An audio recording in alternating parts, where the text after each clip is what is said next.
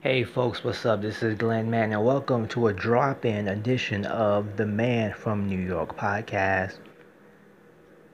Now we are been almost I would say over a month or so here in New York and other parts of the country in what they call isolation and social distancing here in New York City. And the one thing, there's a lot of things to get used to, right? Getting used to not being outside a lot, or when you go outside, not seeing many people on the street.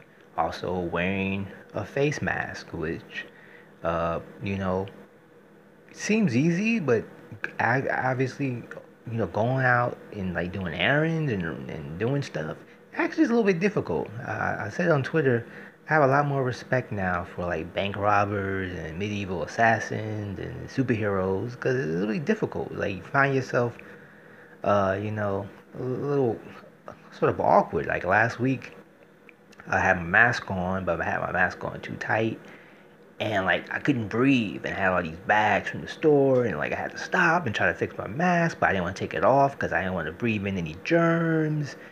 And I was like, what's going on? And plus it was just crazy and like it was raining and like my glasses were all fogged up and I can see, but it was actually a beautiful day. In these trying times, anytime you just here can be considered a beautiful day. Now let's talk about reopening the city in a couple of weeks, whatever the hell that means. I don't know. Does that mean some companies will be allowed to have people back to work? What does that mean? Well, I mean, schools are closed until the fall, so that won't no schools are gone for the season as far as in attendance in the building. Well, we see what that means because let's face it, the idea of summer in New York under the conditions of social distancing and quarantine is not going to be pretty. It's going to get real ugly.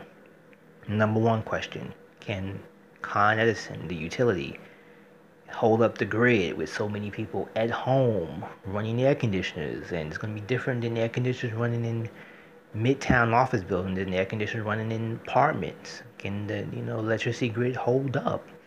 Also, summer, it gets hot, people get restless, people want to go outside and hang out and all kinds of things. And if we still have to have strict sort of rules, is that going to be a problem? But right now, it's still April, almost May, so maybe have a couple of weeks to not worry about that. No Memorial Day will be here soon, and it's going to be a Memorial Day where, in most parts of the country, except places where they don't seem to give a damn anymore about rules, like Florida and Georgia, people won't be going to the beach, and people won't be barbecuing in the parks and doing all kinds of activities. Now, last week here in New York, Mayor de Blasio kind of ruffled some feathers because he said when this is all over, you know, we should have a parade in the Canyon of Heroes. And people are like, what are you talking about parade for? And I think he obviously meant when this is really, really over. I don't think he meant like in a couple of weeks or a couple of months we're going to have a parade. Then he brought up Macy's about there will probably be a fireworks display. And people was like, why you worry about fireworks? That's going to, it's not important. And look, as a New Yorker, it's my right to criticize the mayor. It's every New Yorker's right to criticize and insult the mayor of New York City, right? It's sort of a God-given right. But I think there's something to be said about having something to look forward to, even if it's something small. Like, so if the idea in July, for people who have access to rooftops or window viewings or just watching on TV, the idea of being able to celebrate something, you know, could at least sort of give a little bit of not it's not hope, just sort of a reprieve from sort of the everyday anxiety and sort of the mundane feeling of you know staying in and then going out to do your errands and coming back in and sanitizing everything, giving people a little something to hope for. Now the interesting thing has been TV in this era, especially like news shows, entertainment shows, because TV now is being produced mostly from the home of the people hosting shows. From news anchors to entertainment shows, Entertainment Tonight, whatever. People are home doing, from either their computer or some other sort of setup they have. It's really interesting to kind of. I think the big thing is everyone's kind of looking at everyone's house, right? Everyone's looking at everyone's beautiful kitchens and beautiful dens, and some people make a little bit of money, some good money. And the funny thing is, there's some people who are on TV every day, and they're in studios where they have makeup and lights, and there's some people who actually look better from the dim lights of their laptop in their home than they do on an actual television studio. So I don't know what that's about. That's just, you. I'm not gonna say any names. But you know who they are. You watch enough TV. You're like, wait, that person, they actually look better at home than they do on a TV set.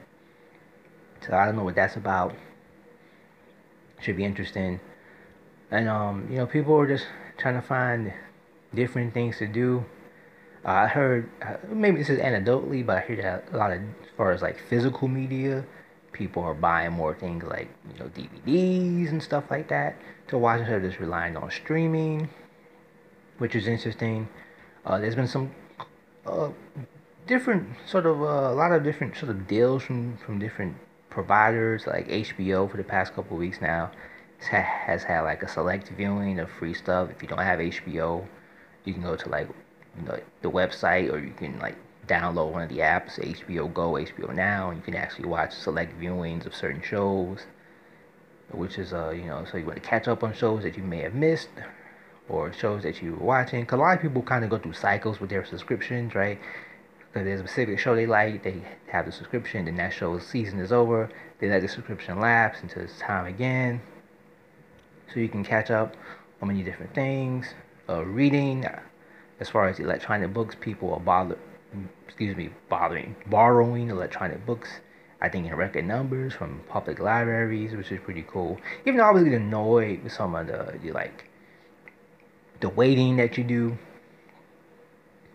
Cause you think it's an electronic book, there should be like an infinite number of copies, or copies of it, but it's not. So like sometimes you see a book, like, I want to read that book, I reserve it, and they be like, that book will be available in 3 months. Okay, thanks for nothing. And also Amazon, Barnes and Noble's Nook. Not only they have a lot of good discounts on books, but if you're just, they got a lot of free books. I mentioned that on another episode. Tons of free books on both of those. A lot of times mostly mysteries, but specific topics like anything from religion to like social sciences. If you ever find an interesting topic for a book that's either free or like very cheap, like 99 cents or $1.99, which you can't really beat. I mean, once a book is free, it's hard not to like, even if the book sucks. It's kind of like, I got my money's worth. I can't complain if the book is horrible. And if you get a really good book and you didn't pay for, or you got to pay really low price for it, you kind of feel good. You feel a sense of satisfaction in yourself, what's going on. Now, TV shows now, it's that time of year. Well, actually, usually TV shows start to end their seasons like in May. But a lot of TV shows did not get a chance to shoot their season finales. So the seasons are ending prematurely because production halted on so many shows. So they had to either just shows that were finished, okay, that's the finale, or they're going to come up with something else. Just had to so to say this is the end of the season. So it should be interesting whenever television production does come back, whenever film production does come back, the impact this delay will have, especially because movies is different. But TV shows, you kind of expect them to get used to them coming to a certain schedule. You think about the TV production here in New York City, shows like, Law and Order Special Victims Unit, and so there's so many numerous shows. HBO's High Maintenance, and CBS Blue Bloods, and there's so many shows in New York and so many independent movies. But with TV shows, you kind of wonder, would they be able to come back? And when they do come back, how would that impact stories, which would be very interesting thing to see. I just want to drop in with a little bit of episode. It's been a while since I recorded anything. I hope you are doing well. I hope you are safe. Thank you for listening to Man from New York. Follow me on Instagram and on Twitter at Glenn Price, man. You know the deal. That's Glenn with two N's. Price, man with two N's. Thank you.